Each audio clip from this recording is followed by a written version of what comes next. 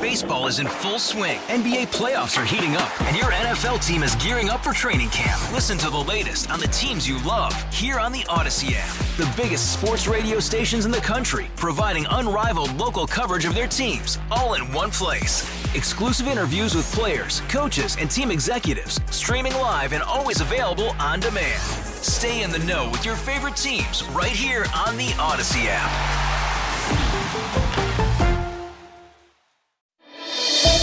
What's driving the conversation in California today?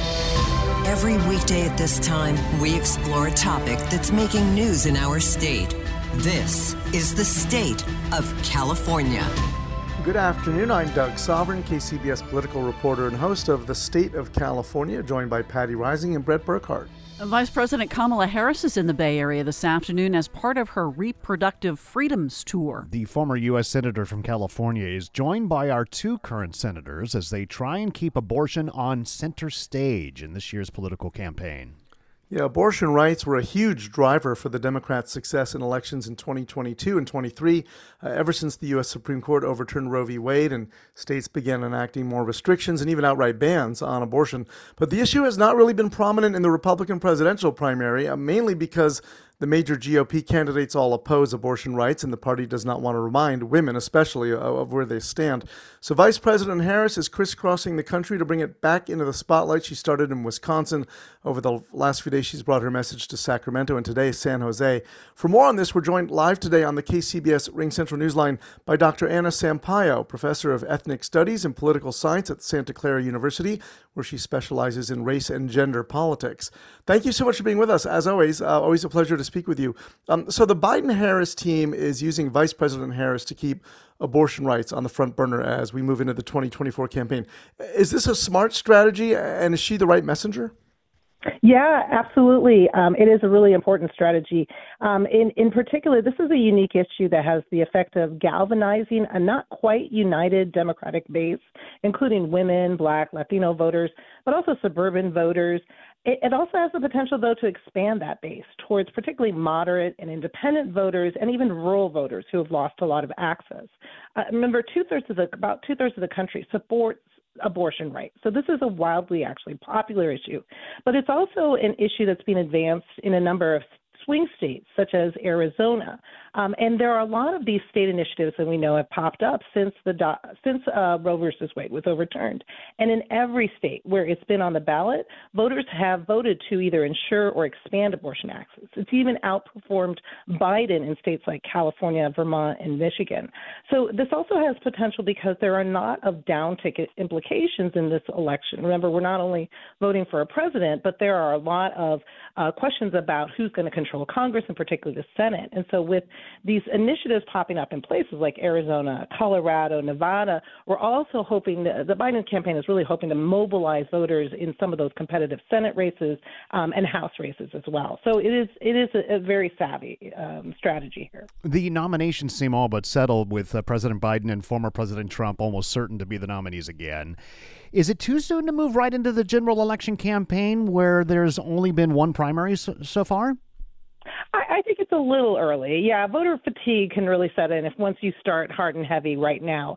Plus, we can't count out the fact that Haley is still in the race, right? There is, in effect, I think the Democrats are hoping for at least some additional spending on the part of the GOP, if not Trump exclusively, and some more political maybe damage to Trump's, facade by Haley. So I do think it's a little early to kind of get into the general election, although, it is important to repair some of the fracturing that's gone on in the Democratic base. Remember, back in 2012, you had the same kind of fracturing in the Obama coalition.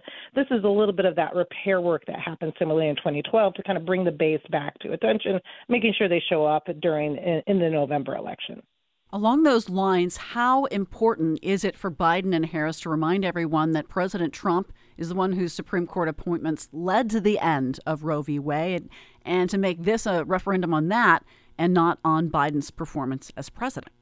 Oh, absolutely. That's exactly right, Patty. That this is an election that they are hoping becomes this referendum on Trump, not on Biden, but also reminding people of these attacks on fundamental rights. Abortion is key here, but also health care, right? Remember that Trump is threatening to undo Obamacare, which, again, has only expanded in terms of its membership. So really, they are hoping to kind of underscore the political liability that Republicans have taken on in supporting the end of Roe versus Wade and undermining reproductive rights, and hoping to underscore that political liability, not just again for Trump, but to these Republicans running for Senate and for House races as well. So Donald Trump actually did better with women in 2020 than he did in 2016. Obviously, he was running against Hillary Clinton the first time, a woman, and Biden the second. But he narrowed that gender gap by 6 points. He lost by 16% in 2016, but only by 10% last time. How do you think his helping to end Roe v. Wade is going to affect the gender gap this time around? And what about the impact, of all his criminal and civil trials, including being found liable for sexual assault and having to pay E. Jean Carroll $83 million? He may have narrowed the gender gap, but he didn't actually narrow it among Black women and Latino women, which are a growing class of women voters, right? White women in particular are narrowing in terms of their population. Black women and Latino women are growing, and their actual support for Biden has increased. So I do think that this issue is going to be significant, again, not just to women voters, but key demographics, including moderate and independent voters, even lots of Republican voters who say that they favor at least some modicum of abortion rights. So I think this is going to play importantly to women voters, to suburban voters, to rural voters, but man, to moderate and independent voters, this issue is really going to be brought home in some significant ways, and I think it's going to be a political liability for Republicans. You hinted at this, but I want to go a little bit more in depth on this, and that is, do you believe, and it sounds like you do, that other campaigns lower on the ballot box may adopt this reproductive health care strategy?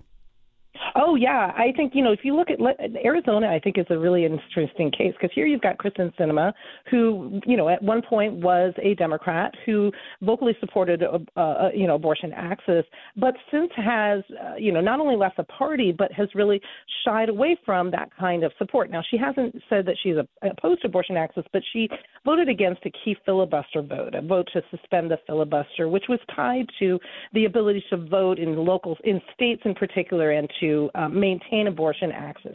And so national organizations like NARAL, like Emily's List, like Planned Parenthood have effectively backed off in their support for her. Now, we don't know if she's going to enter the U.S. Senate race, and she could all be gone from that ticket, which means that you may have Democrats take control again of that key Senate race. And, candidates like Gallegos putting abortion back into that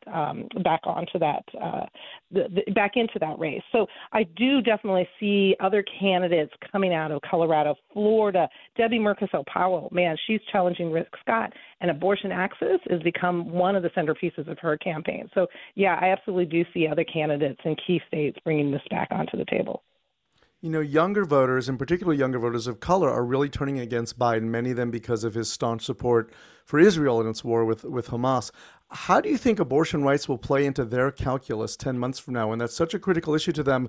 Right now, they're very angry about one specific issue. But when it comes time to decide to vote for him or not, or sit out or go for a third-party candidate? I think that's part of the strategy. I think that they're hoping, one, that the issue about the ceasefire in Gaza and the potential for a ceasefire in Gaza will at least have some political resolution between now and November. But I think that this issue is really meant to prime, scare, coax that population of the Democratic base that has been dissatisfied with the Biden administration for lots of good reasons. And so I do think that because of the effect of this issue, because of the legs that this issue has, because it's going to continue to be in front of the SCOTUS in the next several months, there are continuing potential bans that could come up. I think that they're hoping that the urgency and the depth of the feeling around this issue for the Democratic base will in fact help to bring those folks out in November. All right. Well, thank you for your time, as always. Anna Sampaio, professor of ethnic studies and political science at Santa Clara University. She's a specialist in race and gender politics. You can hear The State of California every weekday at 3:30 p.m. It's also available on the Odyssey app and wherever you get your podcasts. You'll find me on Twitter at Sovern Nation. I'm Doug Sovern, KCBS. Hey, Rob Bradford here. I have set out on a mission with my good friends at FanDuel to prove what I have known for some time. Baseball isn't boring.